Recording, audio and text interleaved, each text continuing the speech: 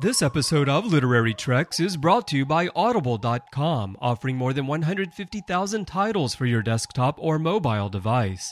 To get a free audiobook of your choice, visit audibletrial.com/TrekFM. Also, help us keep Star Trek discussion coming to you each day by becoming a Trek FM patron through Patreon.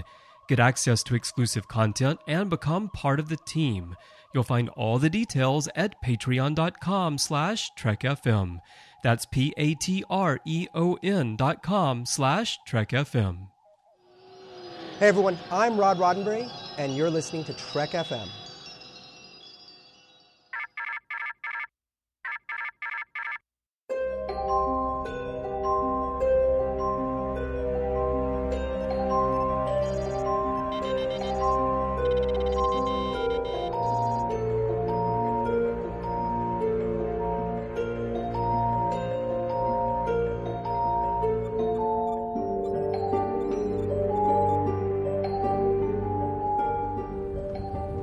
Are you taking all these books?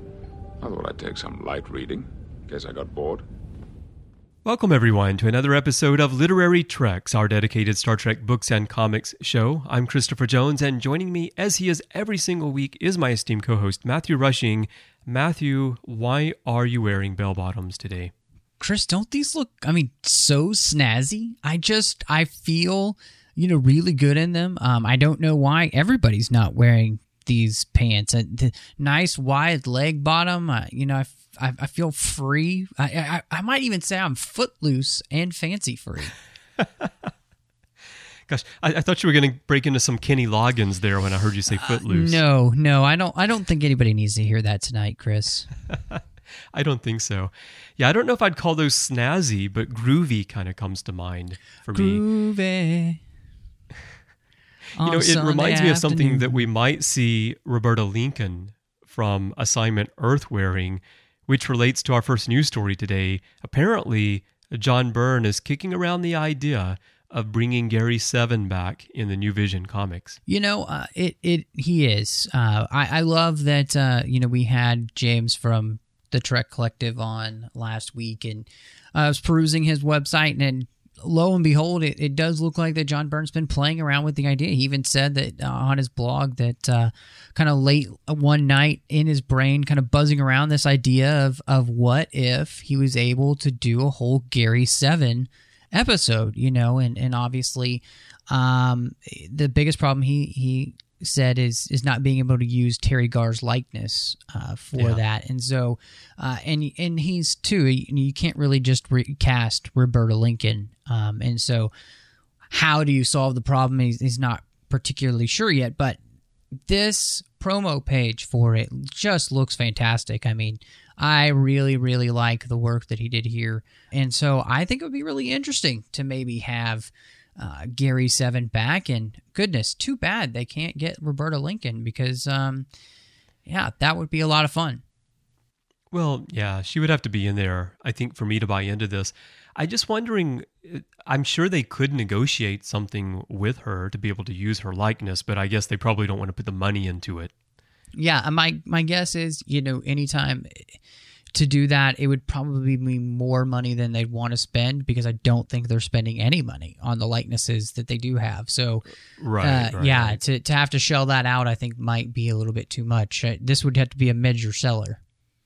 It's too bad that back in the 60s they didn't write it into her contract for Assignment Earth that we have the right to use your likeness in future photo comics that we may publish, 40 years from now. Exactly. The same way, we had to wait forever for the Wonder Years to put on DVD so that to have all the music rights, some of my favorite shows still suffer from that, like the show Ed. Well, goodness. So, yeah. Okay, Matthew, there's nothing you can throw out at me that can top the problem with the release of Bosom Buddies, because apparently they can't use My Life as the theme song. That is unfortunate. I'm surprised that Billy Joel would be that stingy with My Life. At this point, I feel like Billy Joel would welcome being paid a little bit of extra money for a song that he wrote, 30, 40 years ago now? So, and he still sings. So if you ever go to one of his shows, I've seen him in concert with Elton John, and they actually both sing it together. So,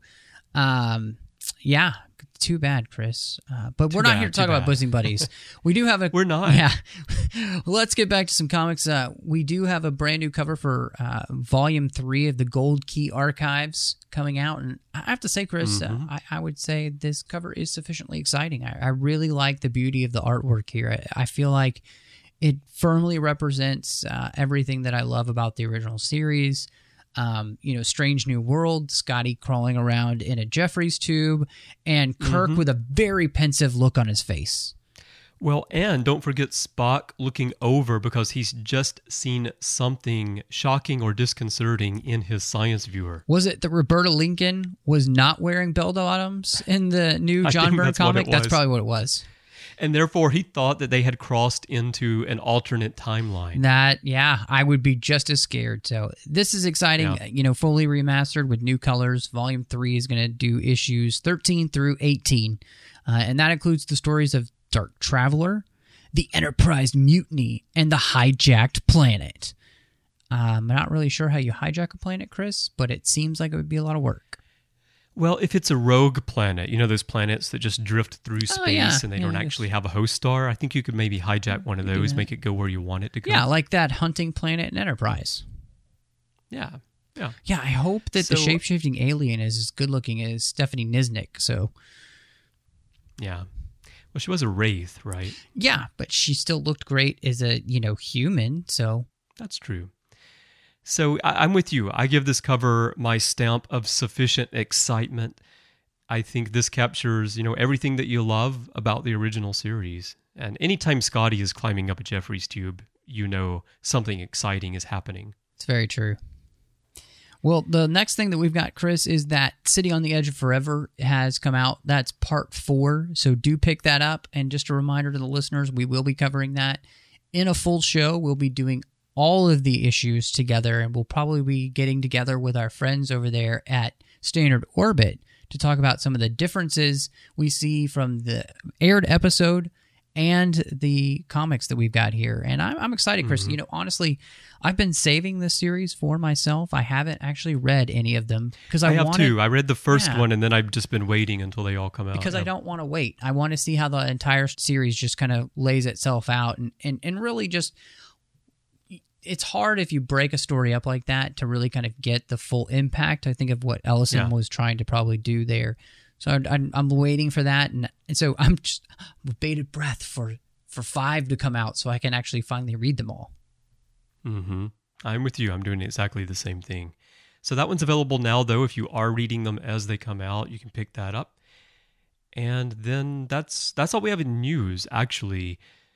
Matthew, and the next item's not really a news story, although just like these other comics here, especially City, it's out now. That's Star Trek Ongoing 37, the third part of the Q Gambit, and we're actually going to go through this together here. So if you haven't read it, spoiler alert, we won't give away too much, but we will talk about some things that happen in the story, so you may want to read it before you listen to this. So, Matthew, what are your impressions here, third part of this? We are midway through, so we're starting to get some answers to what's been going on in this universe. Kirk has disappeared, and now that he's come back, the universe has completely changed because his ship has disappeared for 100 years.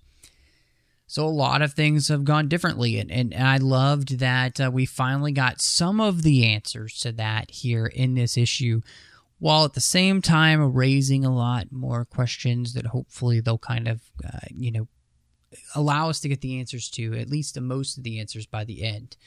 Biggest question I have here, Chris, is just, I'm still wondering, is Q just really fracking with everybody in this? Or is this really what would have happened if, this Kirk gets pulled out of that universe with this whole storyline happen? Because with Q, it's almost never just face value. Well, okay. So as you were saying that, I was thinking that, well, I think this is what happened on the timeline, at least in one timeline, and Q has actually transported them to this place and put them in the middle of these events. But maybe that's not what will ultimately happen. I think about all good things, and I think about the future and all good things. And for those people in that timeline, in that future, that's real. That actually happened for them. But when everything changes, when they finally seal the rupture and everything goes back to the way it's supposed to be, then that future didn't happen. So I feel like it's maybe that it is real, but when we get to the end of this, none of this will actually happen in the future. The timeline will go differently. So you're saying in some ways this is Kirk's All Good Things?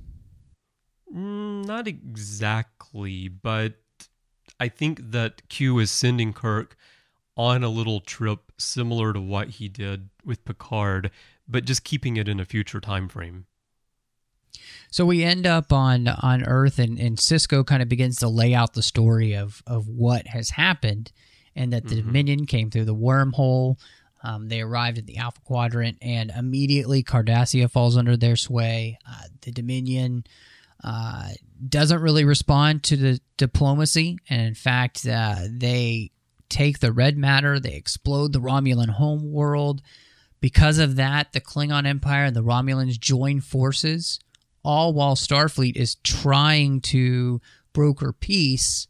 So the Klingons are fed up with that, and they just take over the Federation at Wolf 359, which I love. Chris, if you see here, the little panel there, that's the Enterprise E right there, or at least a Sovereign-class ship there on this kind of big map page they have. Yeah, it definitely is. So I thought that was really interesting. To see that, but yeah, it is there. Question then, Chris. So how, at least in this universe, if we're still kind of in that JJ universe, why does everything kind of go back to the designs that we see in the Prime universe with Kirk being gone and the Enterprise being gone? That's what I'm kind of wondering throughout this whole thing. Why does the Defiant look the same? Why do we see Sovereign-class ship here? What's the deal? Do you want my real answer? Yeah. Inconsistent art design? Not paying attention to details? I think I completely agree with you. It could be that, but I'm also hoping that there is some kind of Prime Universe timeline thing here that's playing into it, because we had the whole thing with the fact that at the very beginning Q meets up with Picard in the Prime Universe and tells him that what Spock did by going to this universe, this JJ universe, we're just going to call it that because it's easier, actually irreparably hurt that universe, so that the Prime Universe actions have hurt this JJ universe. So I'm just wondering if somehow they're going to combine the two by the time we get to the end. Well, there are hints in here. There's, Kirk says these Klingons look different than the ones that we're accustomed to, because the Klingons look completely like Prime Universe Klingons, all the way down to their armor and everything in here.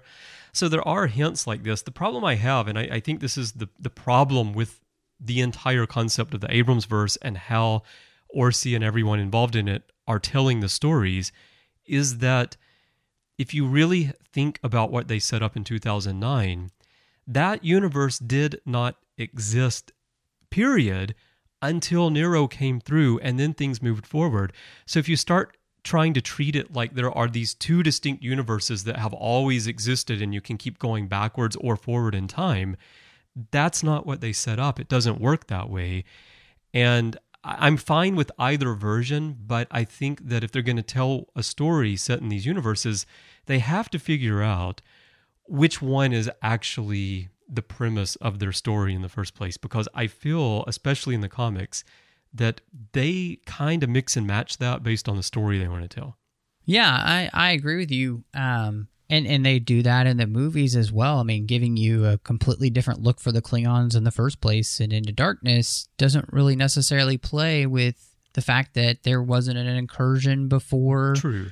Nirek, they would have been the same like Klingons. That, right? Enterprise would have all happened. So, well, I mean, obviously, too, the Kelvin is like 20 times the size of, the Enterprise, the original. So that's right. Yeah. So that implies, good point. So that implies that it is a completely separate universe where the timeline's been going, but they don't treat it that way because they actually explain, I'm pretty sure they explain on screen that the universe split at that point. Yes, they do, because Spock does the whole speech about, we can't predict the future because they've created a whole new timeline. Yeah. So it just makes me wonder, because obviously it does seem like we're going to get something that goes together here. So getting back to the story, it turns out that Sisko grew up under, Klingon rule. Earth is no longer called Earth. It's called Terra. And the Klingons, it wasn't that they hated Starfleet or anything. They knew that brokering for peace just wasn't going to work, and so they conquered the humans instead of having them basically just be another system that's conquered by the Dominion. And they've actually created a human auxiliary corps, and that's what Sisko's been doing. He's been working for them. He's also a secret agent as well. So I thought what was interesting is they're really using some of the strengths of the Sisko character for what we saw in Deep Space Nine. Well, I think they nailed the Sisko character. The look, the voice, the personality, everything is really spot on. Yeah, I like it a lot. So yes, we run into the Klingons. Kurn is one of the high Klingon officers here. They definitely look different. I do love that Kirk's like, these Klingons look a little different than I remember. Mm-hmm. Then we jump over to Bajor, where the rest of the crew is being held at an internment camp. And I thought this was very interesting. We run into Chris, one of our favorite people from Deep Space Nine, Dr. Bashir, who actually looks like Dr. Bashir from Season 1. Yeah, I like these glasses he's wearing at first, though.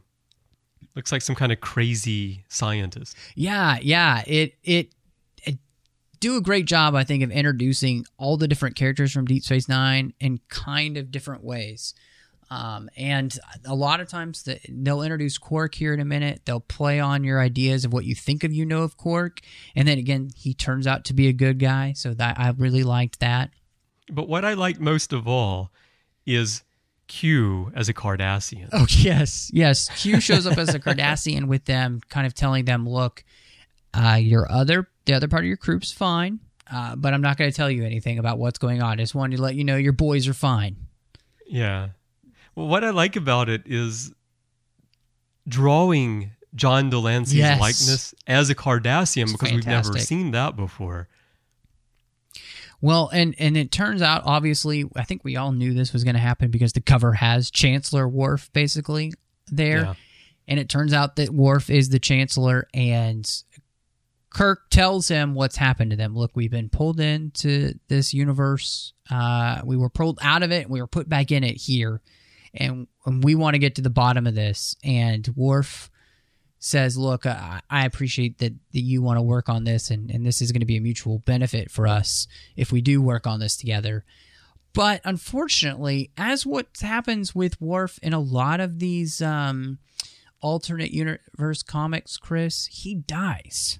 So they really just don't like Worf, because in the Countdown comics, he died too. What is it what they have out for Worf? I don't get it. Yeah.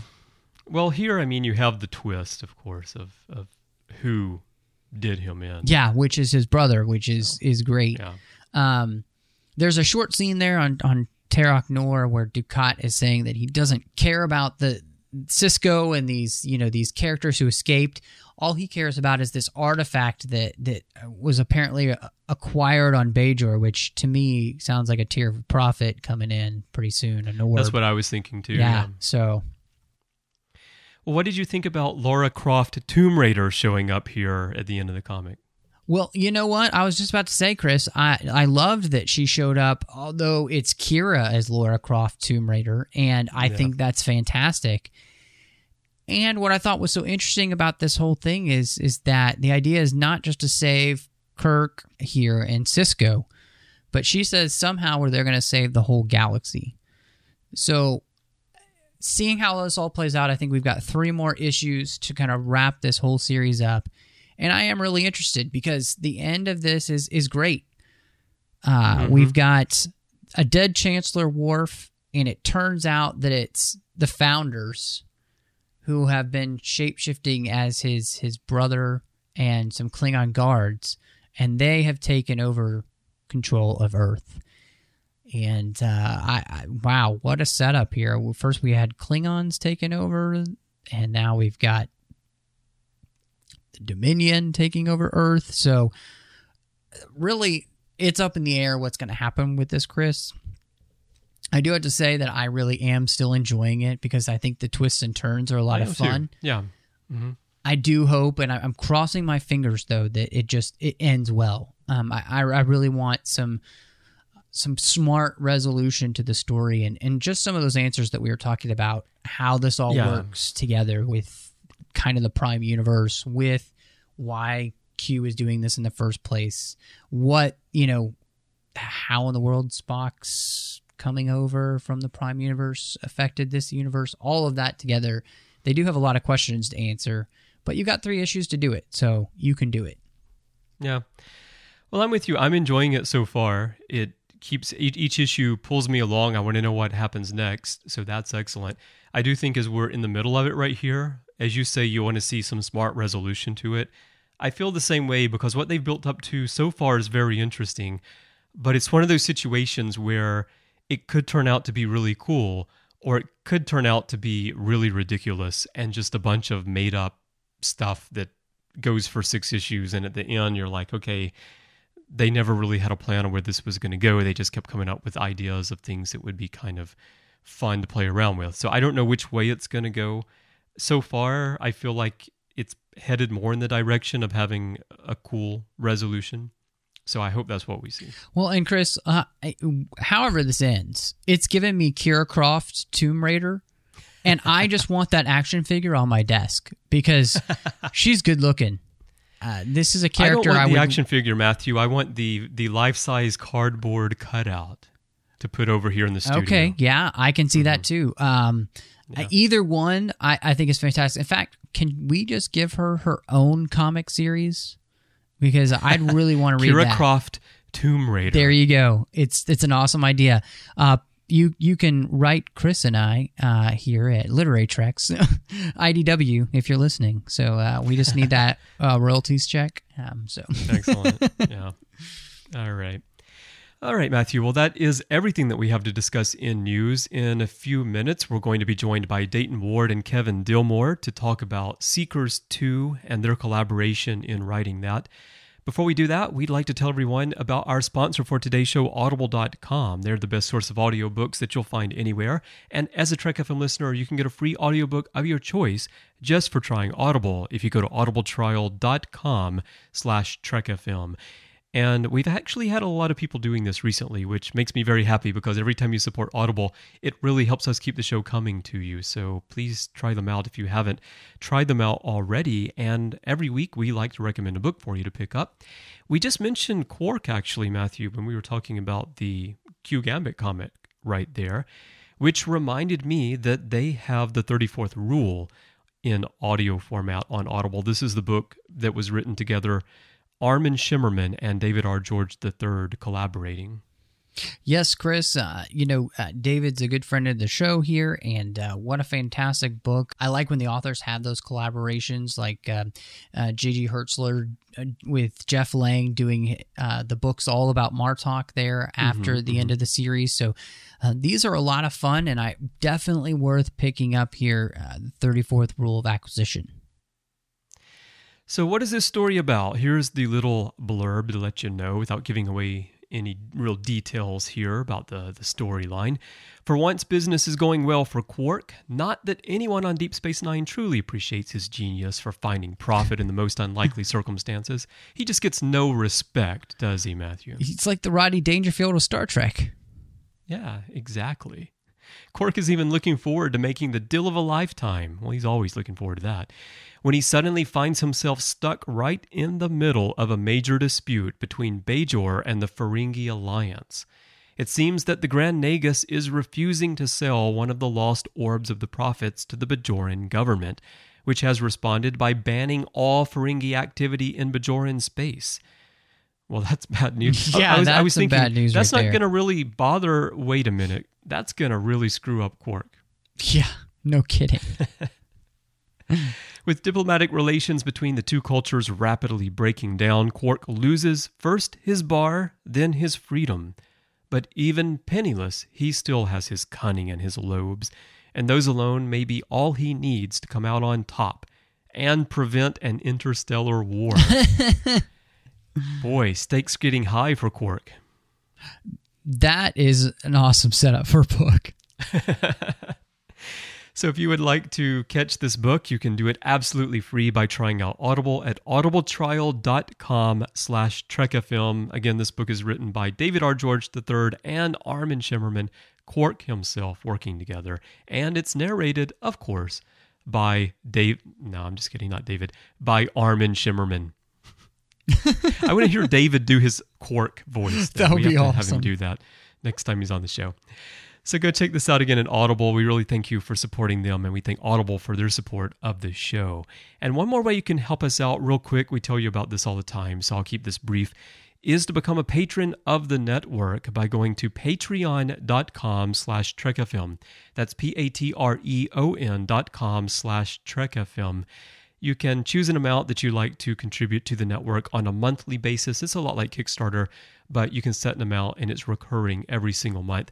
We have our goals there on the page. We have different milestone contribution levels and perks. One of the perks that you can get is becoming an associate producer of Literary Treks. Another is becoming a member of our content development group.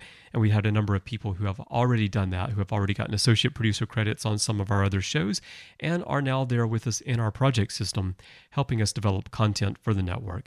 So we'd love to have you there as well. Go check us out. Patreon.com/trekafilm is the URL. And we really thank you for your support of everything that we're doing here at Trek FM. Chris, really excited to have this week a couple of guys on here to talk about a little book we'd like to call Star Trek Seekers, Point of Divergence. It's not so little. I mean, I think that Seekers is kind of taken Trek fans by storm. Brand new series in the Vanguard TOS universe, and it's great to have the follow-up here by Kevin Dillmore and Dayton Ward, who are both with us tonight. And so I'd like to welcome you both here. Thank you. Nice to be on first time around. Yeah, thanks for having us. Yeah, great to have you guys here. And yeah, welcome for the first time, Kevin. I'm not used to top billing. This is kind of this. I feel a little special.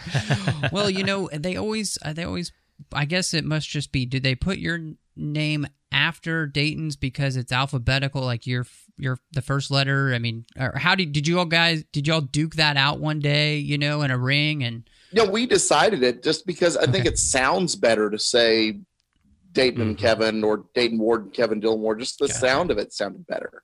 That's how I arrange top billing or not a lot of times, just how it flows. I think the first time we did it with my name first because you were the new guy. You had never done it. That's true. Before. So we decided to do it first, or John made the decision or whatever. And we thought we were going to alternate like Mike Martin and Andy Mangels used to do.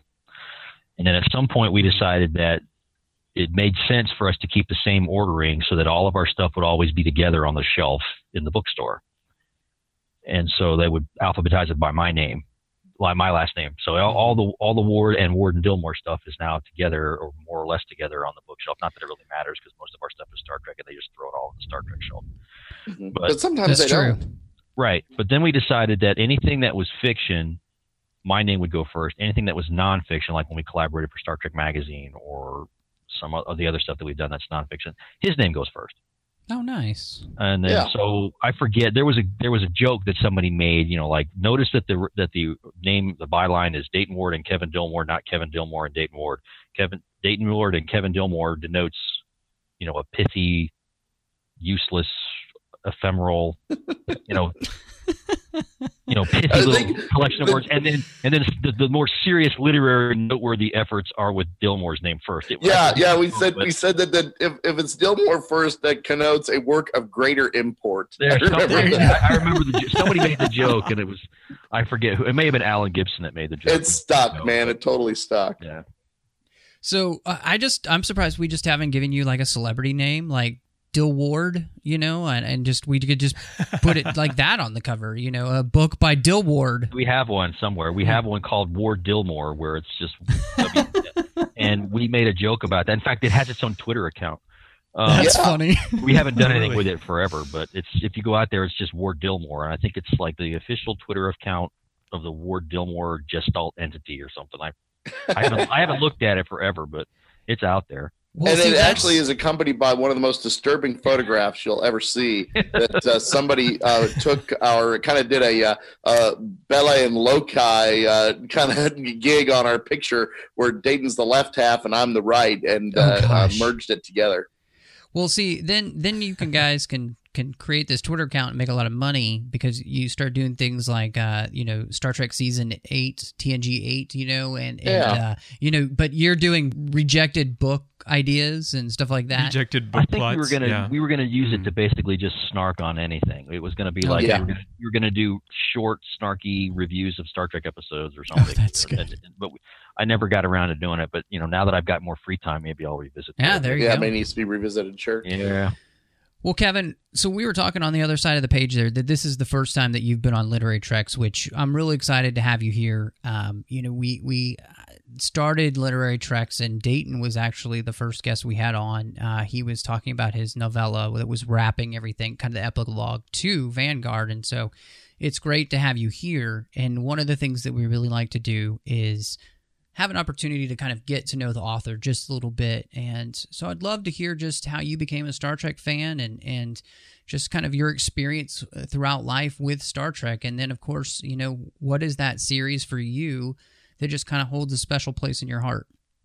Okay, so I'll just try to approach it all at once. If anybody wants any real biographical information on me, they can just go to johntv.net. Most of my criminal record is there. Let's see. I think you hit me with like 3 questions at once.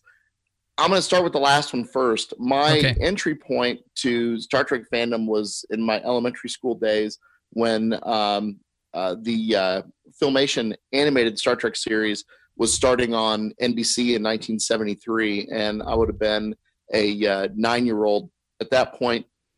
And that's when I discovered Star Trek. I truly was unaware of it being a live action series until a friend of mine across the street, who I grew up with, and we still will talk about Star Trek X number of years, 40 years later. And he said, "No, you dumbass! It's just a real live TV show, and it's on after school." And so I'd go to his house after school, and we watched the live action. And he had all the AMT kits at the time. In fact, he even sent away for that cool windbreaker they used to have, which I coveted for a long time. And so I just, the first time I ever bought a book through Scholastic Books was Star Trek Log 1, and I got a really cool poster with that. And I just enjoyed Star Trek from that point on. I went to my first con in 1976 and got to meet Grace Lee Whitney, and that was in Topeka, Kansas, and just stayed in as a fan. When I was working for a newspaper in East Central Kansas, or I guess the Eastern Kansas, I was also subscribing to Star Trek Communicator magazine and gave them a story idea via fax, because back in the day, that's what we had. And they took my idea, and I started writing about Star Trek as a journalist, which was a lot of fun. And that introduced me to a number of different people, including John Ordover, who at the time was the editor for the Star Trek line of books or fiction for Pocket Books. And he gave me the opportunity to have the exclusive, quote unquote, for StarTrek.com and Star Trek Communicator with the announcement of the Starfleet Corps of Engineers ebook series.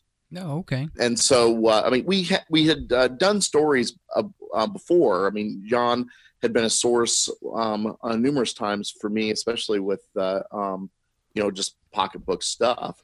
But and by that time, I had already done stories on the Strange New Worlds anthologies. That is how Dayton got connected to Star Trek fiction writing, and ultimately how Dayton and I even met when I interviewed him for his participation in the first Strange New Worlds and for Star Trek Communicator.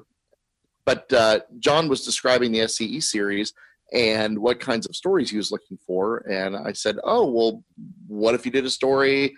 And basically gave him right out of the air pitch for Interphase.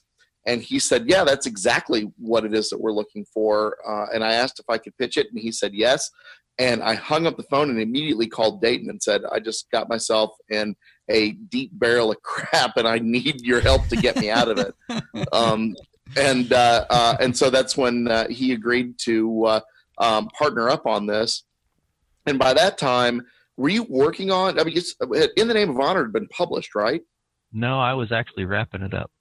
Okay, so that was the next project that John had Dayton kind of segue into with me. We wrote the pitch and sent it in. One of the first things they sent us back was the opportunity to double its word length. Instead of doing a 25,000 word novella, they asked us to do a 50,000 word two-parter. And that's how I got connected to Star Trek Fiction. They liked that enough that they invited us to do a three-parter for the origin story for Starfleet Corps of Engineers, and they have been inviting us back ever since. That's awesome. For you, just Star Trek series-wise, starting with the animated series, do you have a series of Star Trek that you really just enjoy, that you might call your favorite, or just the one that you probably end up watching the most? Well, I would have to go with the original. I mean, if somebody said that there's only one quote unquote flavor of Star Trek that I'd be allowed to watch for the rest of my days, I'd grab the original series. If I couldn't, then I'd go with the animateds. The animateds just have a great nostalgia, just a real soft spot in my heart. And considering that there were so many people, particularly writers, involved in the animated series who not only were responsible for episodes of the original series, but people who I've gone on to get a chance to meet, particularly Howard Weinstein, who wrote The Pirates of Orion, and that just celebrated its 40th anniversary of its first airing, not too within the last couple of weeks. But yeah, I mean, just that the opportunities that just sitting down as a kid and watching the animated series that have opened up for me and the people I've had a chance to meet, that's very sentimental to me. That's really cool. It's funny too, because I whenever the discussion of a new Star Trek series comes up, one of the things that gets talked about is the idea of maybe doing a Star Trek animated series again, but with, obviously probably like computer generated animation or something, maybe within like maybe a Clone Wars kind of look or just something along those lines. And I always think to myself, man, I would love to see that, just because it allows the writers to do whatever they want and really kind of create that vivid Star Trek universe that you could do like they did on the original animated series. The moment that, you had the opportunity to have a, three-legged alien, you put them on the bridge, because that's what you can do with animation. So I'm with you. I actually really enjoy watching through the animated series every once in a while. It's just plain fun. Yeah, I think there are some episodes that are suffer as poorly as some of the lesser episodes of the original live action show, but I also think that among the best animated episodes can hold right up there with some of the really good, if not great, live action ones, as far as elements of storytelling and sticking to what I feel like are the themes of Star Trek and that kind of thing. It's very Star Trek, I think, belongs back on TV in some way, shape, or form. And if there's going to be an opportunity to get people of the younger generations connected to it, animation certainly isn't a unviable alternative. I mean, I'm pretty anxious to see Star Wars Rebels when Definitely. It starts up on Disney. Definitely. And I think Star Trek could learn a lot from watching how they're going to handle that. Oh, I completely agree with you. Don't get Matthew started talking about Star Wars Rebels, though. The whole show will be about that. No, it's okay. Dane and I both had a chance to meet the writer of the Star Wars novel that kind of is the precursor to Star Wars Rebels. Oh, yeah. John Jackson Miller. Correct. fantastic guy. Yeah, he's been on the show, and because he's now writing Star Trek books as well, and so it's fantastic to have him in the fold as well as still continue to do Star Wars. So no reason you can't like both. Sure. Well, okay, so you guys, we started off with Seekers 1. David Mack kind of kicks it off. First, Kevin, you talked a little bit about, how you got hitched to Dayton, writing-wise. Tell us how you guys kind of... Still waiting for Kansas to approve that. Yeah, there you go. It's probably going to be a little slower than we'd like, but tell us how you guys kind of got in touch with David and kind of writing this series with him, and then about kind of crafting now the second part of the opening series here. Well, I'm going to need Dayton to help jog my memory. Did we meet Dave at Shore Leave? Would have been the first time maybe we would cross paths with him? Yeah, I'm sure it was. We went to Shore Leave. One of the first times we went to Shore Leave, I think, was like 2003, 2002, something like that. And he was like us. I mean, he was sort of on his way up the ladder of Star Trek fiction writing, because, I mean, I had the one novel, but for the most part, it was SCE. And at the time, the SCE novellas were kind of being used as a sort of a farm team to try to get some new voices in and see what could be done with some folks with a little bit more controlled format. And Dave Mack and you and I were among the first group of people that kind of graduated out of that into the first stringers on the novel line. And at that point, we had each written a couple of Time 2 books, right? That's right. Yes. So we were on the Time 2 series together with Dave Mack and Keith DeCandido and John Bornholt and Bob Greenberger. And then at some point in early 2004, Marco Palmieri and Dave Mack developed what would become the Vanguard novel series. And the idea was going to be the original plan was that Vanguard would be like some of the other novel series where multiple writers would contribute installments. And then for whatever reason, Dave decided to plant a few seeds in his first book and in the outlines for the story Bible and whatnot that made us the logical choice to write book 2. Now, I think it was specifically the introduction of the Lovell. Well, that came later, but he set it up so that we could be that. I mean, he set it up in the Bible, but it wasn't in book 1. But I don't know whether he just had a moment of, whether somebody decided, Ward and Dillmore are the logical guys, or Mac planned that all along, depends on who you ask. Mac says he planned it all along. So, and I believe him because he's devious that way. Yeah, I believe him. So we ended up writing the second book for Vanguard, which was called Summon the Thunder. And at that point, even when we turned in the novel, the idea was still that multiple writers would be called upon to contribute to the series.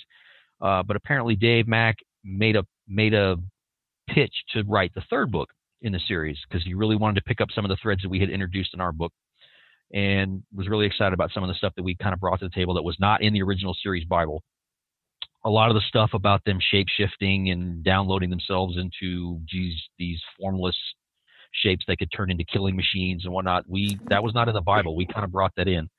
And then he was really jazzed about what to do with that. So he made a pitch to write book 3, ended up writing that. It was called Reap the Whirlwind. And then at some point during the development of that book, Marco Palmieri, the editor at the time, said, you know what, I think I'm just going to have Mac on one side of the net and Ward and Dillmore on the other side of the net, and they can bat the thing back and forth. I've never done that before. It's never been done in any other series before. Let's see what happens. So that's how it ended up. We ended up becoming a kind of a 1-2 punch on the Vanguard series. Mm-hmm. Much to a lot of writers' consternations who all wanted to get in on this action. Well, that turned out to be one of the premier book series that, everybody even now still talks about Vanguard with just kind of reverent tones because of the, the darker nature of the storyline, but set in the TOS era, and just kind of seeing that, TOS wasn't, I think, all, happy roses all the time and Spock's brain. There was a lot going on in this era, and you could really explore some interesting ideas even here. Well, we just have people this week actually on our Facebook. We have a closed Facebook group for listeners, and we have some people discussing Vanguard who are reading it for the very first time and just blown away by that. So I like the fact that we had a core group, you guys writing it together instead of having lots of people contributing to it. Well, I will never stop being flattered by the attention and the praise that people are willing to pass along to that series of books. I'm very happy to be associated with it. Absolutely. I mean, it's definitely a creation of Marco and Dave Mack. It was their vision. It was their idea. They developed it from the ground up, and we were very fortunate enough to be called in to play. So yeah, I will never stop being proud of that series. I'm very proud of what the four of us, five of us actually, if you consider Margaret Clark as the editor who took over the series after Marco left. So the five of us, and Jim Swallow actually. Because Jim Swallow, who's the only other writer who's played with the Vanguard characters. Yeah, Jim Swallow got to write a Mirror Universe version of them.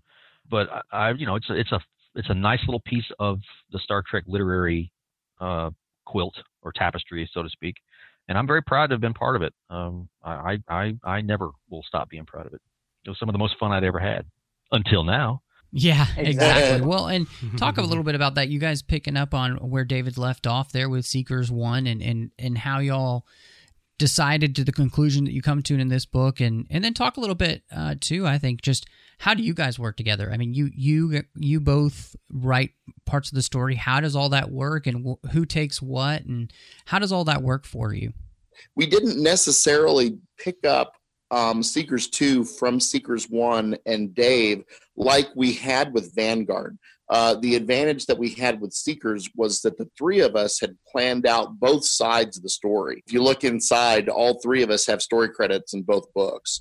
And so it wasn't one of those things where we were waiting for Dave to tee up the ball and we hoped to hit it on the first swing. He was very aware of, we read his proposal and he read ours, and all three of us knew what was going to happen in both books from the get-go. So, which was much different from Vanguard in that we didn't know what was happening. We didn't even start on a proposal for, the next book until we had read Dave's finished manuscript of the previous one. Yeah, it was kind of like what we did for the last two Vanguard novels, because we wrote the story for those last two books, the three of us, and then we all figured out how both of those books were going to go. So yeah, it was definitely a collaborative venture from the jump on this one, on these first two. Now the third book that Dave is just now starting. Yeah, he totally came up with his outline on his own, and he's going to town because it's a Sagittarius tale. Well, we probably don't want to get too far afield, but it's definitely not a two-parter story this time. Correct. Our Seekers 4, our intention is for it to be a self-contained, totally standalone kind of a story. I mean, there'll be things like, because that's just kind of modern era storytelling. I mean, like a TV series where the ramifications of the previous episode will certainly leak into the next one. So things that happen to the crew of the Endeavor, their personal experiences in Seekers 4 will certainly influence, if we have the opportunity to go there, a Seekers 6. But the story is going to be kind of a get in, get out, and I'm sure Dave's planning the same with Seekers 3. How does it work? So, Dayton, what do you write? Kevin, what do you write? How do you guys kind of portion off? Do you have parts of the story that you both enjoy working on, and so you kind of collaborate there? Or how does that work for you two? Well, it's a little different every time. In the sense that when we break down our stories, we pitch together. I mean, we write. Dayton's generally taking the lead on. Well, I shouldn't say generally. I think exclusively taking the lead on preparing our proposals. We'll sit down and hammer out all the story details and things like that, and then first draft of those story proposals, he will put together. I'll tweak and this and that, and then they go off. When those get approved or any changes that come back from those approvals, that's when we'll sit down when it's time to write together with this proposal and just start marking it up. This paragraph represents a chapter, so I'll take it. And here's a paragraph that represents a chapter, and you do it. And it's more or less depending on the content. I know I truly enjoy reading when Dayton is doing stuff from the point of view of a ship captain. If it's action oriented or if it's a command presence kind of a deal, then that's definitely his strong suit as comparative to me, for sure. And I just enjoy reading what he comes up with. I usually will try for stuff that's more sciencey, more medicine-y, a little less action, a little more introspection, maybe conversation or research, that kind of a thing. When they're doing that kind of stuff, I do prefer to have that kind of stuff. I just don't pace an action scene as well as he does. That's for sure. So Dayton is the guy who's a little less conversation and a little more action, please. Maybe, I don't know. I don't know. A little bit country, a little bit rock and roll. One in there, Matthew. It just depends. I mean, like you said, no two books tend to be the same in how they break down.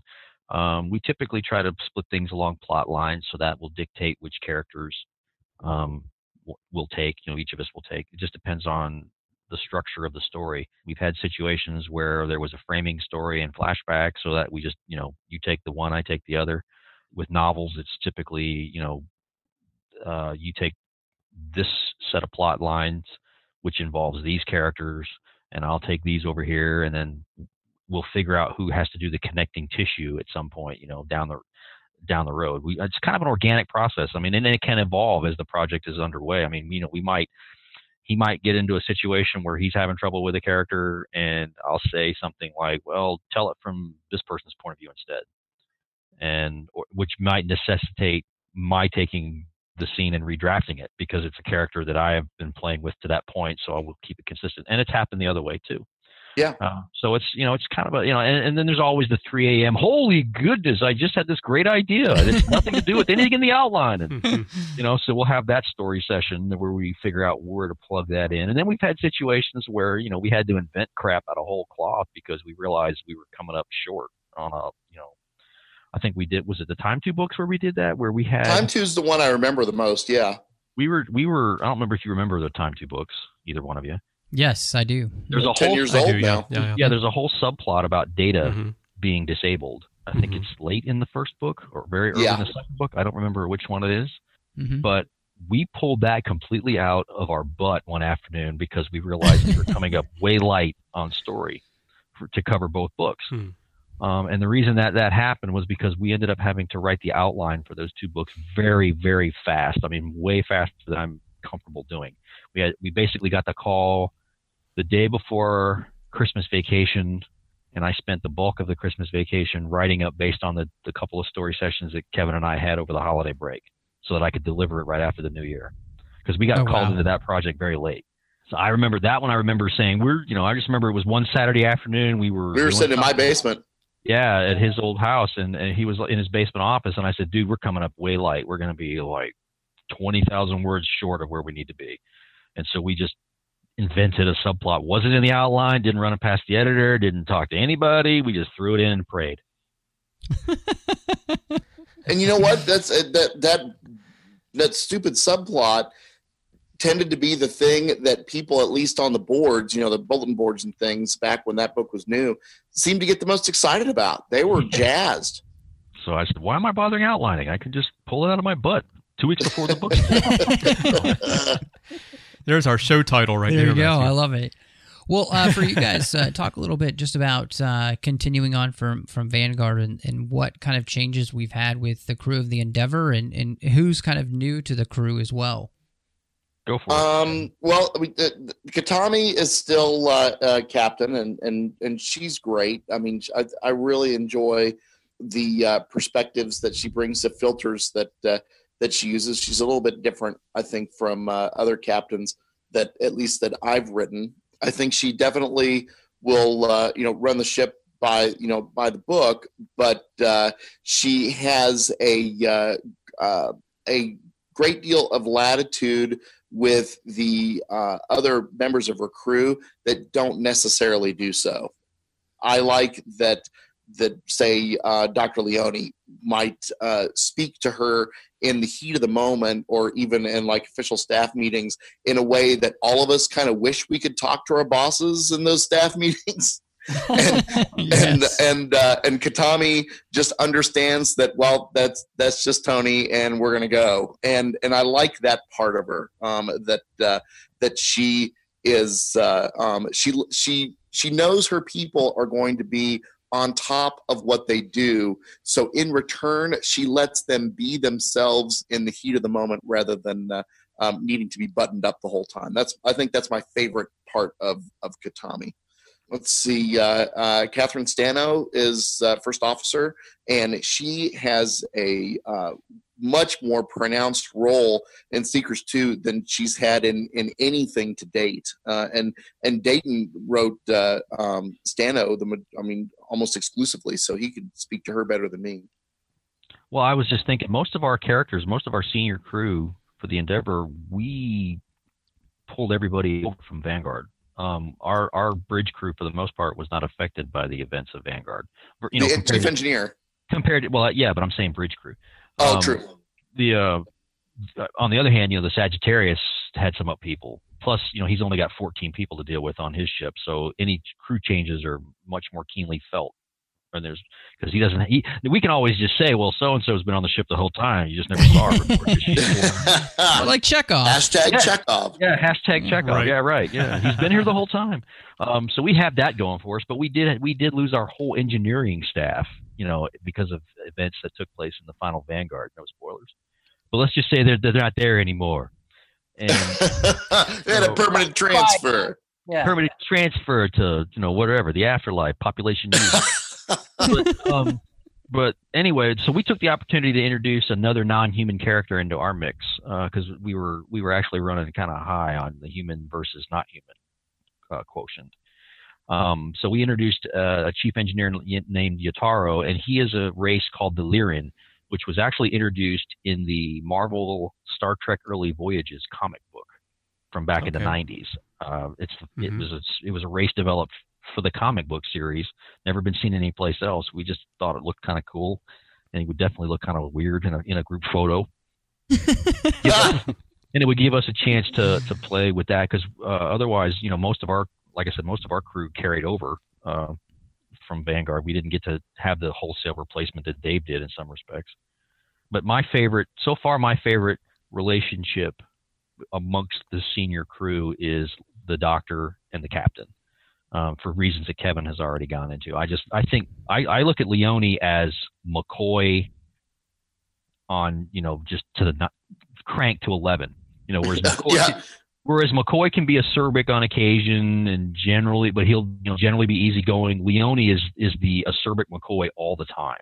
Yeah. It's just, I think McCoy has this Southern gentleman need to be charming on occasion, and Leone can give two shits about that. Yeah, Leone does not care at all about what people think or what people think of him or whatever. He will totally say what's the least inappropriate thing at the worst possible moment to the wrong person in the room.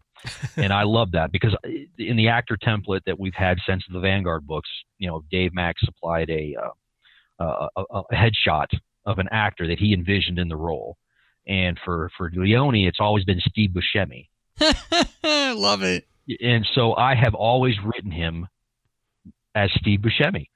Yeah, particularly like in his roles in Fargo or Armageddon, or those roles where he's just a smart aleck all the time. That's him. That's the Doctor. Yeah, I felt like Leone was the Doctor who just sat around in sickbay all day trying to think of the best smart ass remarks, and then then he could really give it to you when he needed to. I just look at him as like that's how he was genetically. He doesn't need to look it up. It's part of his DNA. Yep.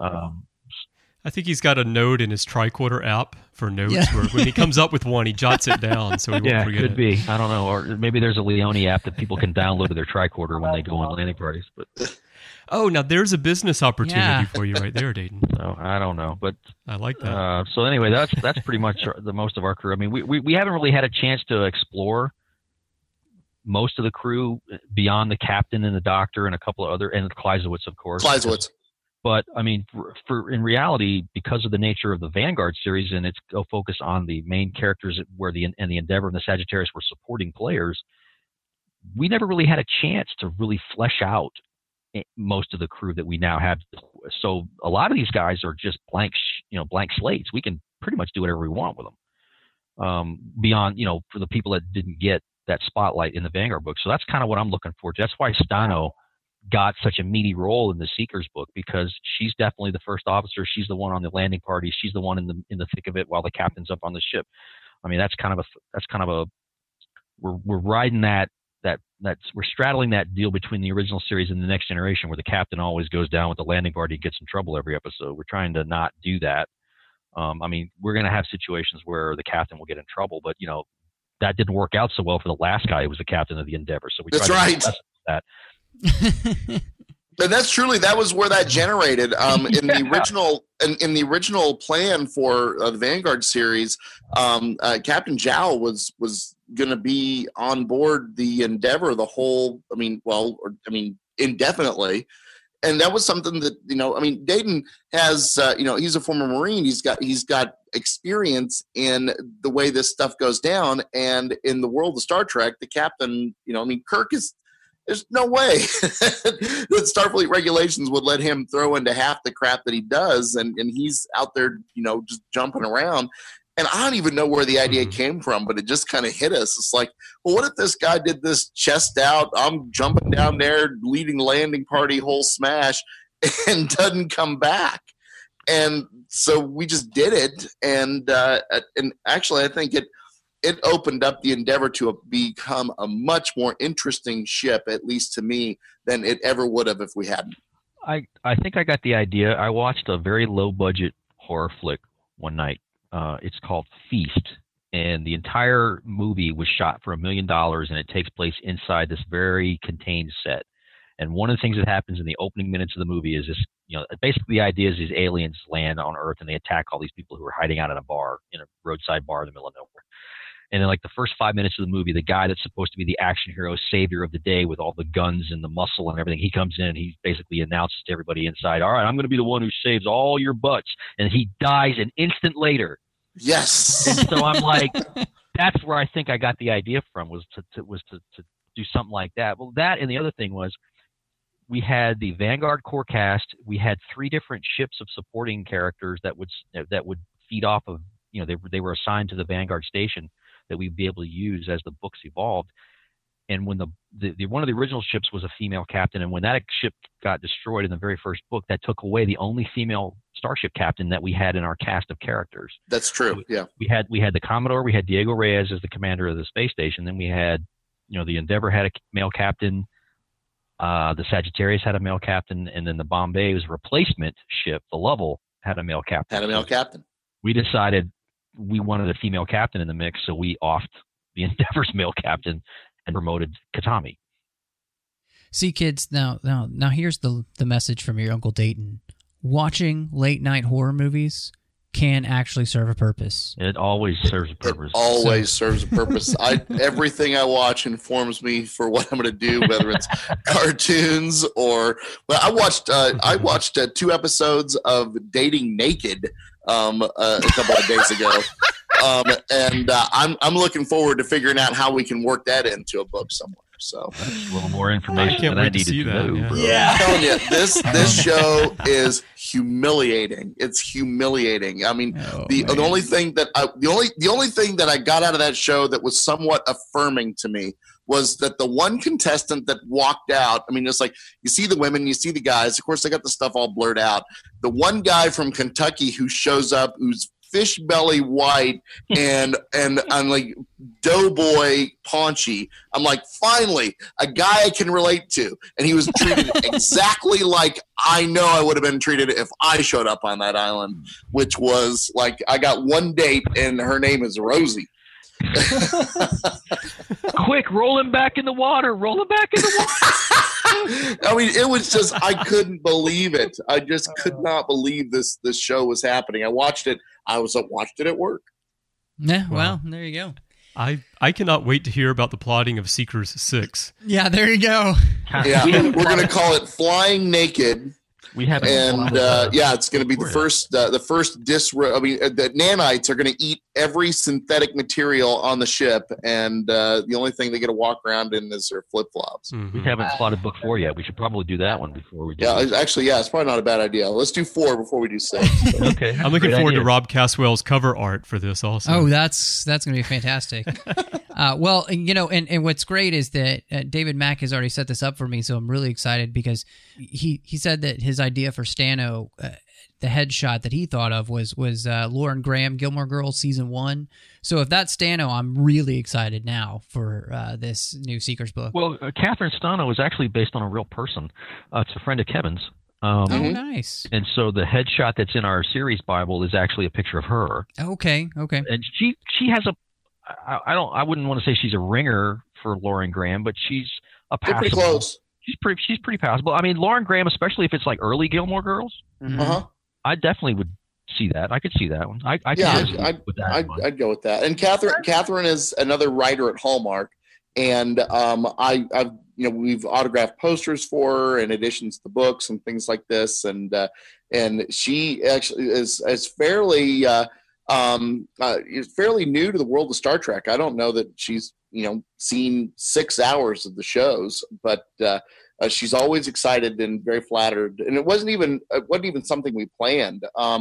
What happened was that at Some of the Thunder, we had a scene where Katami was looking over a roster of candidates for first officer, and we just grabbed 3 or 4 names just to throw on there. And I think we left the choice no one, at least in our book, I don't think she had reached a conclusion. And Dave was the one who picked Catherine for first officer. Exactly. Yeah, we didn't know we were, because again, the Endeavor was in the Vanguard books, the Endeavor and her crew were a set of supporting players that we would go to for B plots and keep the focus on the main station's crew. It just kind of developed that we started relying more on the other ships to drive the story away from the station, because that's just what happened. So yeah, it was just one of those funny things that worked out that way. Well, so this book, I wanted to kind of dive in a little bit to some of the morals, meanings, and messages, as I guess our friends at Mission Log would talk about. And what I really liked that we had set up this whole thing in Seekers 1 and Seekers 2 here about, the almost the chicken and the egg. Are the Klingons and the Federation here, are they kind of responsible for what's happened to these people, and or is it, was it gonna happen anyway, and so their interference doesn't play into what's happened? And so we have this huge prime directive discussion, and to me it just really muddied the waters, because in some ways, if the Federation hadn't been there, these people may have completely destroyed themselves, or the Klingons there as well. And so it really had a whole great discussion about, and Katami even mentions this in one of her thoughts of people probably going to be talking about this prime directive wise for a long time. And I really enjoyed that there's no clear answer here. Yes. You're welcome. I think it's funny when I was thinking along while you were laying that out, the idea of what if this story had played out with no observers, if it just went the way it would have went. And correct me if I'm wrong, but what would have happened is that the preserver protocols would have kicked in and just frozen everybody in the brown crap, and the end. And so I do think that there's some issues of the prime directive, but I also think that it wasn't so much an interference. It was not, I guess, too far away from the idea of what Kirk, Spock, and McCoy and Decker had the opportunity to do in Star Trek: The Motion Picture, which is uncross a couple of wires and resolder a couple of connections and help a race actualize into another evolutional step. Well, and I thought that was so neat because a lot of times Starfleet, it's very much okay. We obey the Prime Directive, and this is why. And this is one of those cases where it's like, yeah, if they hadn't have been there, a whole civilization would have you would have come on that planet, and you would have found that obelisk, and you would have seen all this brown crap, and you may or may not have ever figured out, exactly what happened there. Because they're there, they actually get to make a difference in the strangest of ways, and I really just loved that aspect. Well, thanks. Yeah, they would have walked into it like we walked into Pompeii. Yeah. Mm-hmm. Well, and we all know how that worked out for the Doctor if we watch Doctor Who. So yeah. So we were talking a little bit too before the show started with you guys, and I loved that we needed a little RESPECT in this book, and it was all between Katami and Kang. And I was talking to my friend Dan, who does Trek Lit reviews, and he's on the show with us sometimes. We were just kind of talking back and forth about the book. And one of the things we really liked was this kind of grudging respect that Katami and Kang have for each other, and really seeing the kind of maybe the possibility of that relationship growing in future Seekers novels. Is that something that might happen? Could be. Not going to rule it out. We didn't. The reason Kang is in the first two books is because one of the notes that our editor gave us when we pitched the first two stories was that we needed a familiar Star Trek face to kind of help launch this series. I mean, it's partly tradition in terms of, a familiar character hands the baton off to a new group for each new show or series of novels. But there was a little bit of worry that, trying to launch this new series cold without any familiar faces in it. And when I say familiar, I mean to a reader who would be familiar with Star Trek, one of the television series, but not necessarily the novel line. So Kang was our compromise on that, because we didn't want to do an Enterprise comes in to help save the day adventure. We'd already done that, with Vanguard. We didn't want to do that again with Seekers. So that was kind of our compromise. So, okay, what if it's a familiar Klingon? There's only 3 of them from the original show. Yeah. And Kang was the one that was, to us, best suited for this. Kor has always been, to us, Kor is the foil for Kirk. Yes. So, in terms of if we were going to have a continuing set of, if there was going to be a situation where there were continuing adventures where Kirk and a Klingon captain run into each other, I always thought Kor was the better fit for that one. Mm-hmm. I agree. Kang to me was the better fit. So that was, and Dave felt the same way. So that's the way we decided to run with that one. Mm-hmm.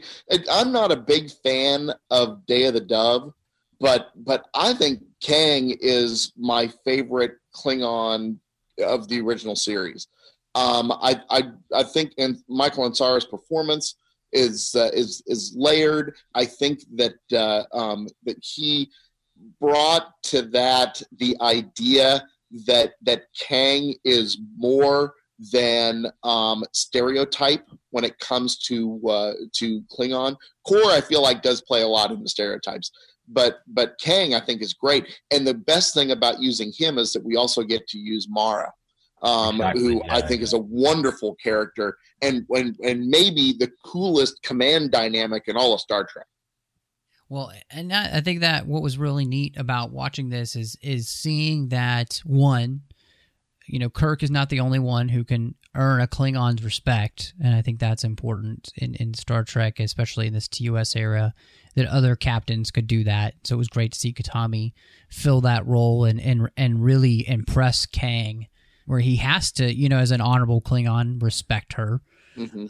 And then the other part, too, was just the fact, we do see Kang and Kor and Koloth again in Deep Space Nine, and they're quite different characters. Yes. And this, I felt like, really kind of went to helping explain how Kang kind of turns into that guy. I really liked that because I could see this guy, then sitting next to somebody like a Curzon Dax and a Jadzia Dax and respecting Starfleet people because he's had all these different relationships with it in adversarial relationships, at least at this point, but that they're earning his begrudging respect slowly but surely. He's kind of changing a little bit to the way he feels about them, and I really love that, seeing that kind of connection, because being able to use a character like him and build into this, that's just fantastic.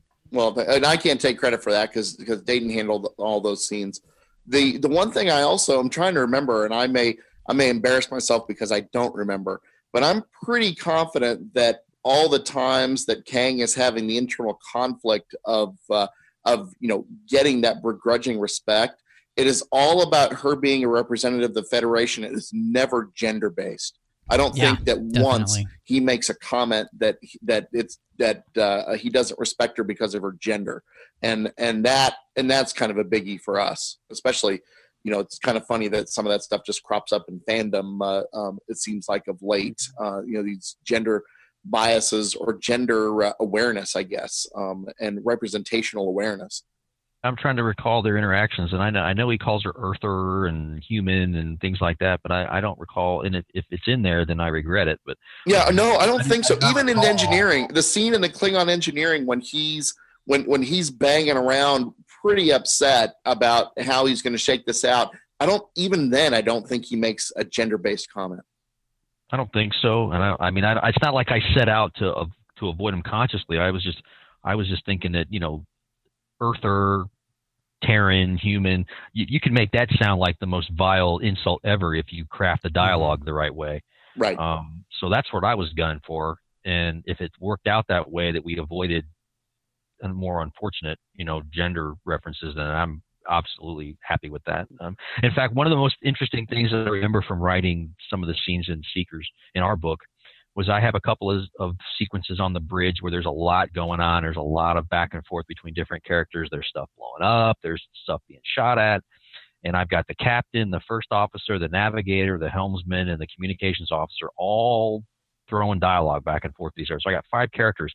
And at some point, it just hit me, because I didn't really plan it. It just sort of happened. The captain, the first officer, the navigator, and the helmsman are all female officers. I noticed that. The only guy on the bridge is answering the phone. Yeah, that was funny. And it's not like it was just, oh, look at that, it happened. I mean, we this was our cast of characters, and we were leaning heavily, a little heavier to the female side of things. But it just kind of, when I realized what was going on with this scene and how it was so diametrically opposed to what you'd see on an episode of the original show, I just sat back and went, well, that's pretty cool. I didn't set it up that way. Didn't have any agenda. It just kind of fell in that way. It just happened. And I kind of sat back and went, okay, that's pretty darn cool. Take that, Janice Lester. With okay, so we have this big part from Vanguard that, I mean, and you even make the great Fight Club reference. The first rule of Vanguard is we don't talk about Vanguard. But in the story, seeps in the metagenome sequencing from the Shaddai, and after in Tempest Wake and what we saw in Paths of Disharmony, I wasn't sure how this would ever play in, if we'd ever see it again. This is really powerful tech. How do you guys kind of keep this from being, Deus Ex Machina too much? Because it is the kind of thing where you can pull it out and feel like you could say, well, we just fix it with, this metagenome. How do you guys as writers keep that from happening? Because that's a nice, ace in the hole right there. Oh, well, it's, yeah, but that's the thing. It was just like with when we talked about with Time 2. I mean, one of the reasons we neutralized Data in that plot thread that we came up with was because we knew that with what we wanted to do, Data would be able to just, he'd see it. He doesn't do it. He'd know it. He'd know this. We can't do any of that until finally he said, well, screw it. Then let's just pull his plug. And then, so that way some of the, if we know it, then the potential, adversaries know it, so they'd neutralize him. We know that the metagenome would be a very quick crutch, and we are deliberate in our intention to not go there. That's one of the reasons why we had the scene that we had at the end of the book, where Katami is very irked with Kleizowitz that this has come back, because she was under the belief that it had all been buried, and it's the official story. And if word gets out that they have it, then it's not going to be good, because Admiral Nagura will fly out from Earth and punch somebody, in the nether regions. So yeah, that's something we put up I mean, Dave and Kevin and I all talked about it. Says, well, we don't want to go to the Vanguard well. It makes sense to use them in a story like this because of what we're talking about, and blame the whole setup on the Shaddai. So it makes sense that a Shaddai related solution would be applied. But we definitely do not want to do that very often. I'm not in a hurry to do it anytime soon. Yeah. And I like the idea of there being ramifications if word gets out that this data has not been classified and secured and buried like Nagura thought it was. I mean, there's a potential story there at some point, for that to be dealt with. Just haven't come up with the right thing yet. Yeah, I think with Seekers 1 and 2, because we were pretty clear, at least in our promotional stuff, if nothing else, that this from the pages of Vanguard or whatever, so you got to throw a little bit in there to make it feel like home, for the people who read Vanguard and liked Vanguard. In these first 2 books, you get a little flavor of the Taurus Reach, with some metagenome stuff. But and plus the other thing about that specifically, and again, I sometimes I'll do stuff more because I feel like a character will do it. Kleisowitz, if nothing else, but to honor Zhang's memory and his sacrifice and his dedication and determination to get everything he could about the Shaddai, so people could benefit from it, because it is knowledge that was lost and reclaimed. If for no other reason than that, Kleisowitz would hang on to a copy of that information. There's just no way that he would lose that resource, because I feel like that to him, Zhang's sacrifice is redeemed, or at least justified, by that crappy old 22nd century tricorder. In his mind. And so I'm glad. I thought that was fun that to have that part of it. But I know when we sit down to really hammer out Seekers 4, anything that we come up with, I'll go on record right now and say I do not want a Shaddai connection. I don't think Dayton does either. No, I don't.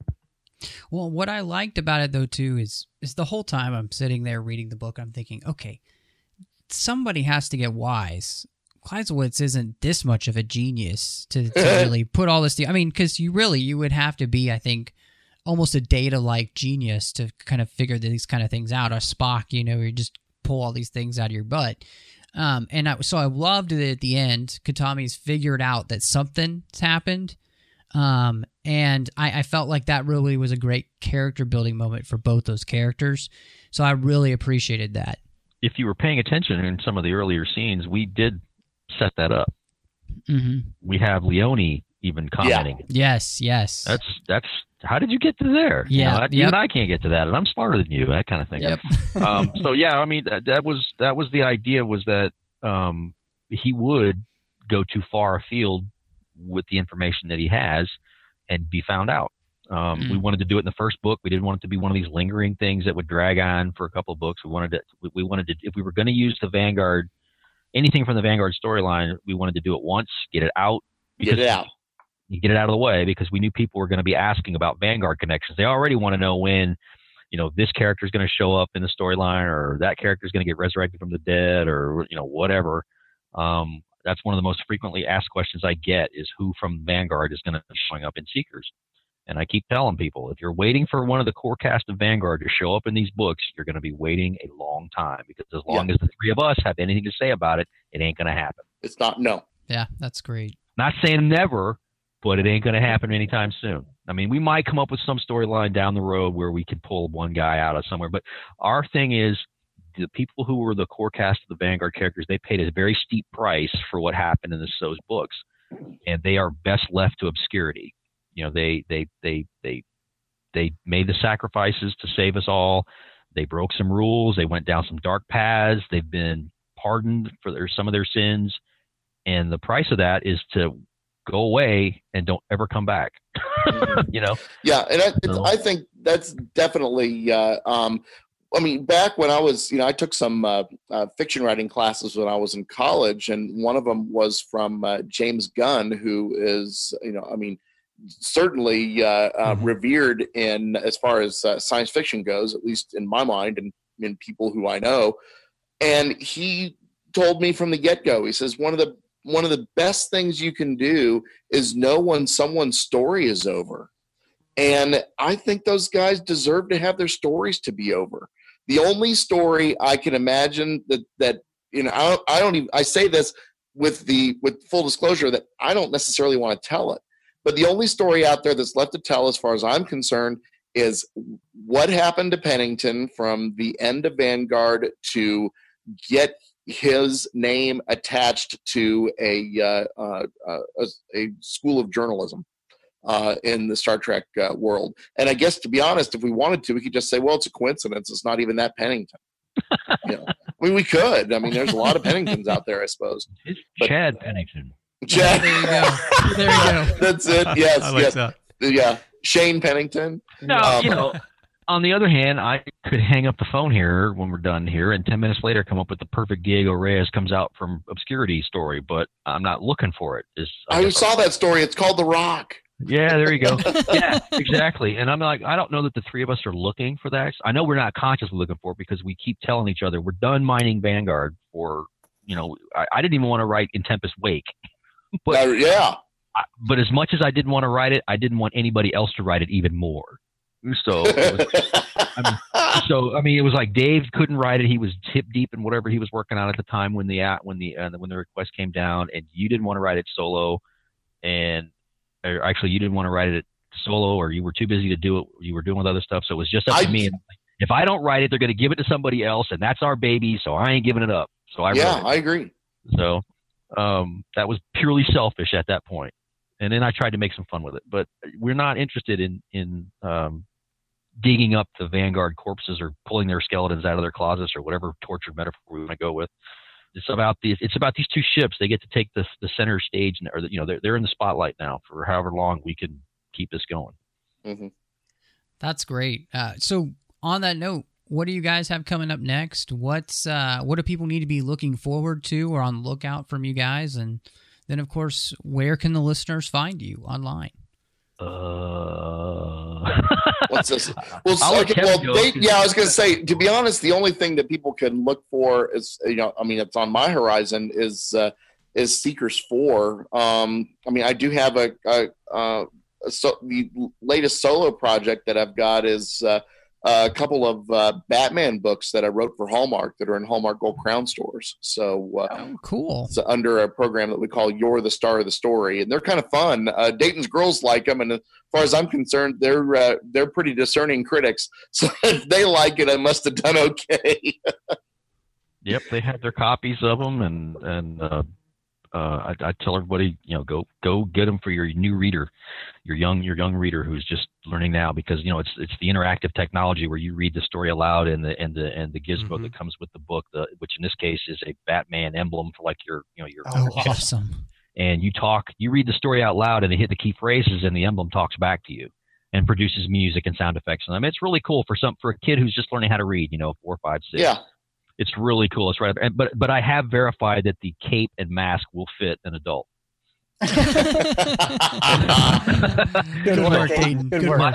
My dog, Kevin, this is actually his second go around with something like this, because he did the Cosmic Ray books last year that were more of a retro pulpy science fiction riff. Yeah. And so, but the Batman and Batgirl books, Batgirl is written by another author. He can get somebody else to pimp him. But my daughters love both sets of books, and they love putting on the cape and letting the thing talk to them and all that. And they're readers now. I mean, they don't need it to read; they just dig it for the fun. Mm-hmm. Yeah. But Dayton's got several projects that are going to come up before Seekers 4.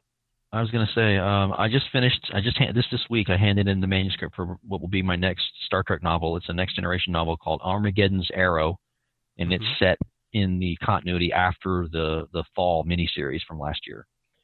It'll be the first Enterprise E adventure after the Fall. And let's see, after that, Kevin and I will start to work on Seekers 4. I'm actually contracted to write a media tie-in novel for another property, but I'm not yet allowed to say what that property is. I've got the outline turned into the editor. I've signed the contracts. I'm ready to start writing the manuscript anytime now, but I'm still not allowed to talk about what it is. It's not Desperate Housewives, right? Not this time, no. I'm hoping that I'll be able to make an announcement within the month, because we're supposed to be getting some publicity info at some point. Yeah, I'm gonna out it. It's Girl Meets World. Oh, that's okay. You know, my fiance really likes that show, so there you go. The Maid show from Lifetime. What is it? Devious Nice. Maids? Oh, Devious Maids or whatever. I don't know what it is. No, I don't know what it is. And then after that, let's see. I'll be doing a short. Well, I'm supposed to write a short story for a series of anthologies edited by noted horror writer Jonathan Mayberry. He co-developed a series called V Wars, which is a vampire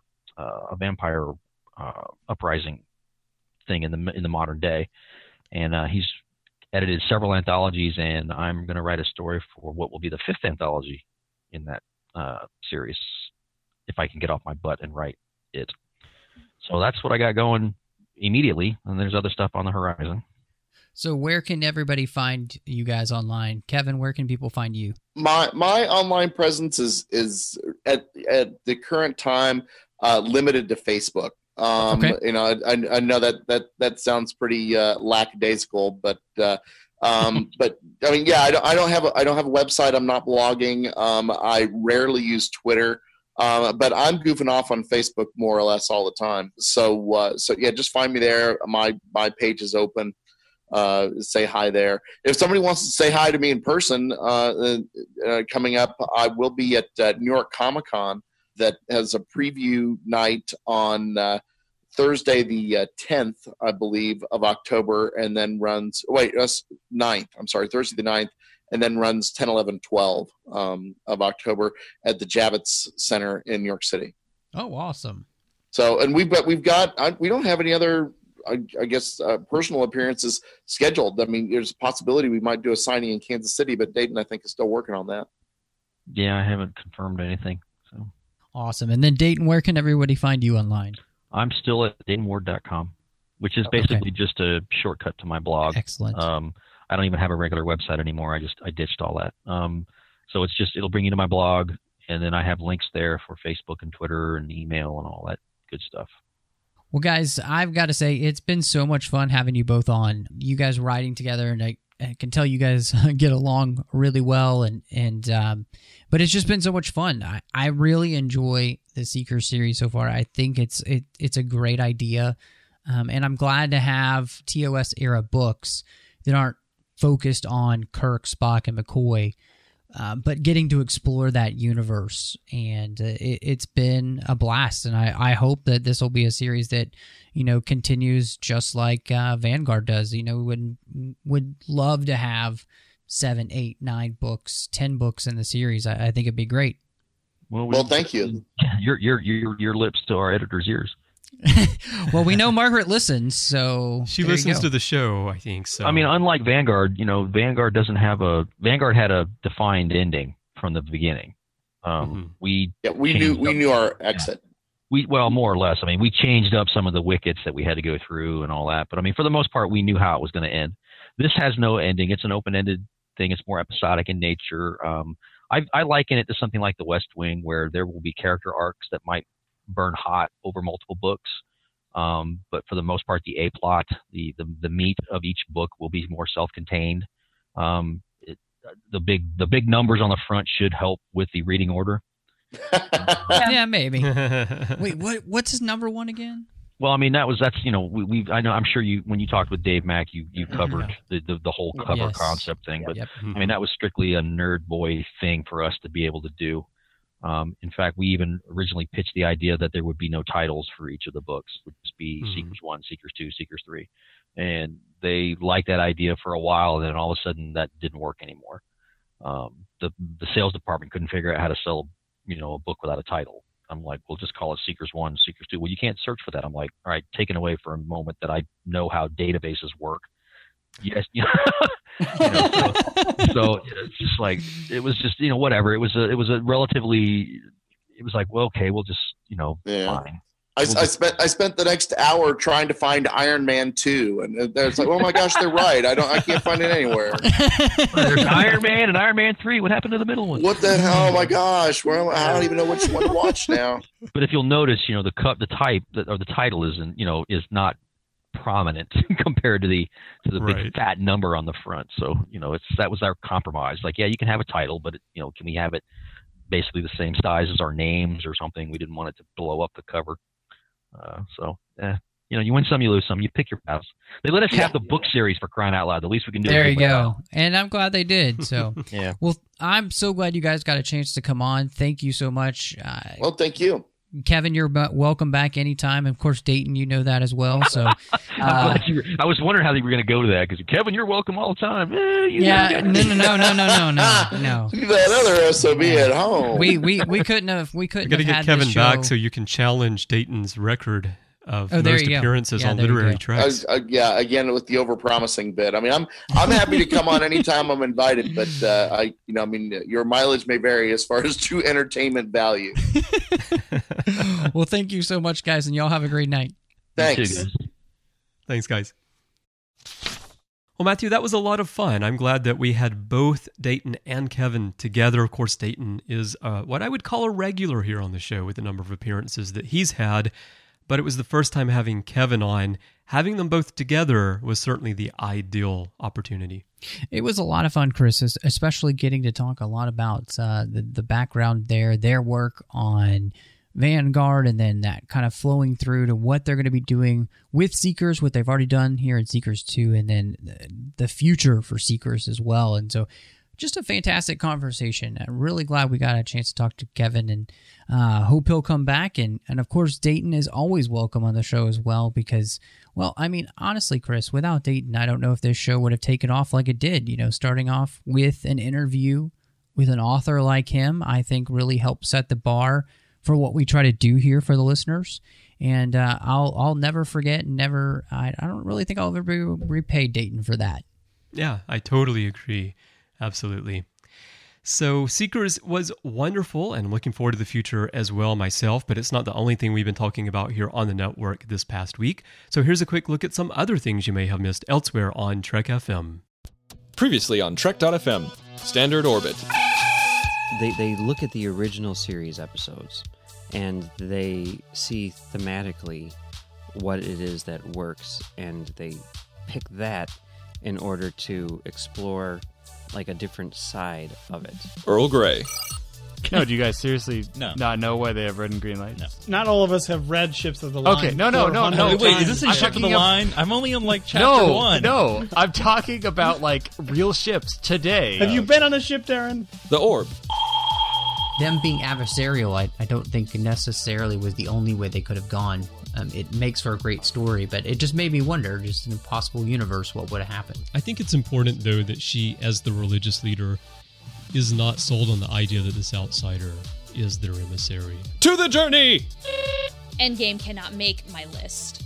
I don't have as much hatred for Endgame as you or apparently everybody else does. Oh, not that I'm bitter or anything, no. Warp 5.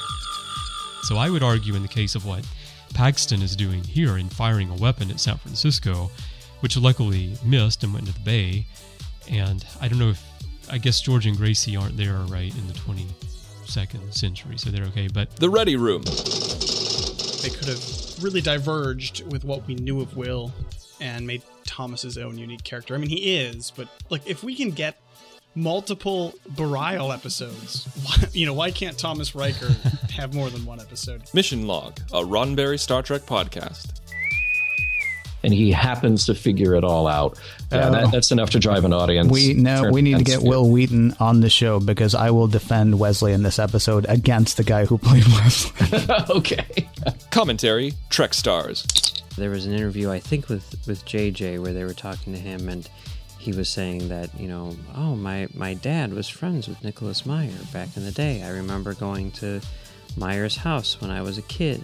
And he had a whole bunch of really cool things in his house, and I thought, I would like to break some of these. Literary Treks. But I do like I want to see Spock with a perm. Oh, gosh.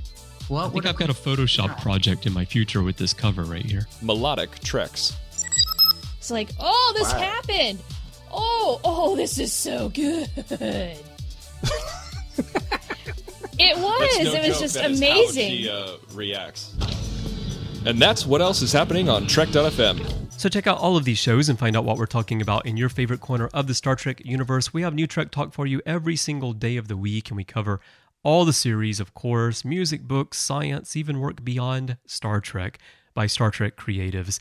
Lots of stuff for you there. You can find them everywhere you get your podcasts. If you're an Apple user, one way that you can help us out a great deal is to subscribe to the shows. If you normally just stream the shows in iTunes or in the podcast app, or if you go to our website and you stream from there, if you use an iOS device, go in the iTunes application on your desktop or go in the podcasts app on your iPhone or your iPad and hit subscribe. That actually makes a real difference in where we place in search results, and it helps other fans of Star Trek books and comics find literary treks as they're searching the iTunes store. Another way you can help us out while you're there is to leave us a star rating and a written review. Those also affect how we place in search results, beyond the fact that we just want to hear what you think about the show. We love hearing from you, so we hope you'll take the time to do that for us. If you're not an Apple user, we are everywhere for you as well. We're on Stitcher, TuneIn, Spreaker, BlackBerry, Windows Phone directories. We're all over the place. SoundCloud, you can also go to our website and stream or get the RSS feed and drop that into a third-party application or other tool. So I think we've got everyone covered, Matthew. You can also directly download files. If you go to our website, look in the SoundCloud player, there's a little download button in the upper right-hand corner of that player. And I'm actually surprised, Matthew, at how many people still download audio files for podcasts. Well, Chris, for me, I have the master feed there on my iTunes, and it's great because I sit here for work every day, and I just go through the list and like, okay, which Trek FM podcast haven't I listened to yet? And I just click that, and it's fantastic, so it does download for me on my computer. Mm-hmm. So it's great. I love it. Having the master feed, it's fantastic. And of course, we get special messages every once in a while. We had that great audio commentary for Star Trek 09, and we had your nice message to the listeners a few weeks ago. So begging for money, exactly. So, which is hugely important to us because especially just speaking for you and me here at Literary Treks. It is actually a pretty expensive show to do with all the books and comics that we buy. Yeah, we buy a lot of books and comics every single week, definitely. But yeah, the master feed is great. And if you listen to Mission Log, John and Ken on Mission Log, a Roddenberry Star Trek podcast, they're part of our network now. And those episodes are also in the master feed. It's a great way for you to get all the Trek FM shows that you've been listening to for years now, along with the Mission Log. So those are ways that you can help us out. And of course, we just mentioned Patreon, which is what my message was about. Patreon.com/TrekFM. Please hop over there and check out the ways you can help us there. Now, if you'd like to send feedback on today's show, we would love to know what you think about Seekers, what you think about the comics that we talked about in news today. There are many ways that you can get in touch with us. You can go to our website at trek.fm/contact. There's a form there. Just choose to send to a show and choose Literary Treks. And that will come to both Matthew and me by email. And social media, you'll find us on Twitter. Our username is TrekFM. Facebook.com/TrekFM is our main brand page there on Facebook. But we also have our new listeners discussion group on Facebook called the Babel Conference, which, as we mentioned last week, I'm sure, and maybe the week before, it's fairly new, so we've mentioned it a few times now, is a replacement for the forums on our website. It's a closed group, but it's open to all Trek FM listeners. So just go over there, click join. I'll let you into the group. The way you can find it is to go to Facebook and type the Babel Conference, Babel, into the search bar, or go to our website and click discussion on the menu bar, and that'll take you right over there. And it's been very vibrant so far. We've got a lot of activity in that group, so I hope you'll come over and join us as well for some conversation. So, Matthew, when you're not hanging out in the closet with Roberta Lincoln trying on other great 60s fashions, where can people find you? Well, Chris, of course, you can find me on Twitter, MattRushing02. You can also find me doing things like talking about Deep Space Nine, which I know is shocking for all the people listening to Trek FM on the Orb. And Chris, I also have my own personal website at 42lifeinbetween.wordpress.com. And also, you've been working on that personal comic of yours that you told us about last week too, right? Yes, Chris. It's still in the early stages. Don't want to give too much away. Now, Chris, when you're not looking up on the internet pictures of Kira Croft, trying to find one big enough to turn into a full-page spread out on your wall there, where can we find you? Oh, I'm not even going to do that. I'm going to find the picture. I'm going to go send it over to our friend Tommy Kraft, who's doing Star Trek Horizon. He has a 3D printer. Oh, so that's awesome. I'm going to send that to him and see if he can print a life-size 3D one for me. Might be kind of expensive to get the materials, though. And shipping is going to be hell over here to Japan. Chris, but I think it's going to be worth it. It might be worth it, yeah. And if that works out, then I can find a picture of Leffler. Oh, goodness. Kira Croft and Leffler together again. That would be a great adventure show, right? Kira Croft and Leffler. Oh, man. Too many rules, though. They go spelunking, they find treasures, but they have very strict guidelines that they work within. In Kira Croft, it's always like, they're more like guidelines, not rules. Jeez. All right. Well, you can find me on social media. My username on Twitter is CBrianJones, the letter C, and Brian with a Y. I'm also on Facebook, facebook.com/CBrianJones. So find me there. And I have my website at cbrianjones.com. Elsewhere on the network, I do a lot of different shows. Of course, The Orb with Matthew, also Warp 5, Matterstream Continuing Mission, The Ready Room Hyper Channel, and the official podcast of Star Trek Axanar, which I co-host with Axanar creator and executive producer Alec Peters. So check out that show if you want to find out what's going on with the production of that great new fan film. Before we let you go, don't forget about our sponsor for today's show, Audible.com. Go pick up The 34th Rule by David R. George III and Armin Shimmerman in audio format, or anything else that you like. If you decide not to stick with Audible, you'll get to keep the book, so there's nothing to lose. But when you try them out, it really does help us here at Literary Treks. The URL for that is audibletrial.com/TrekFM. audibletrial.com/TrekFM. And we really thank Audible for supporting the show, and we thank you for supporting Audible. Well, thank you so much for joining us. And until next time, live long and read on. What do you call that, light reading? To each his own, number one.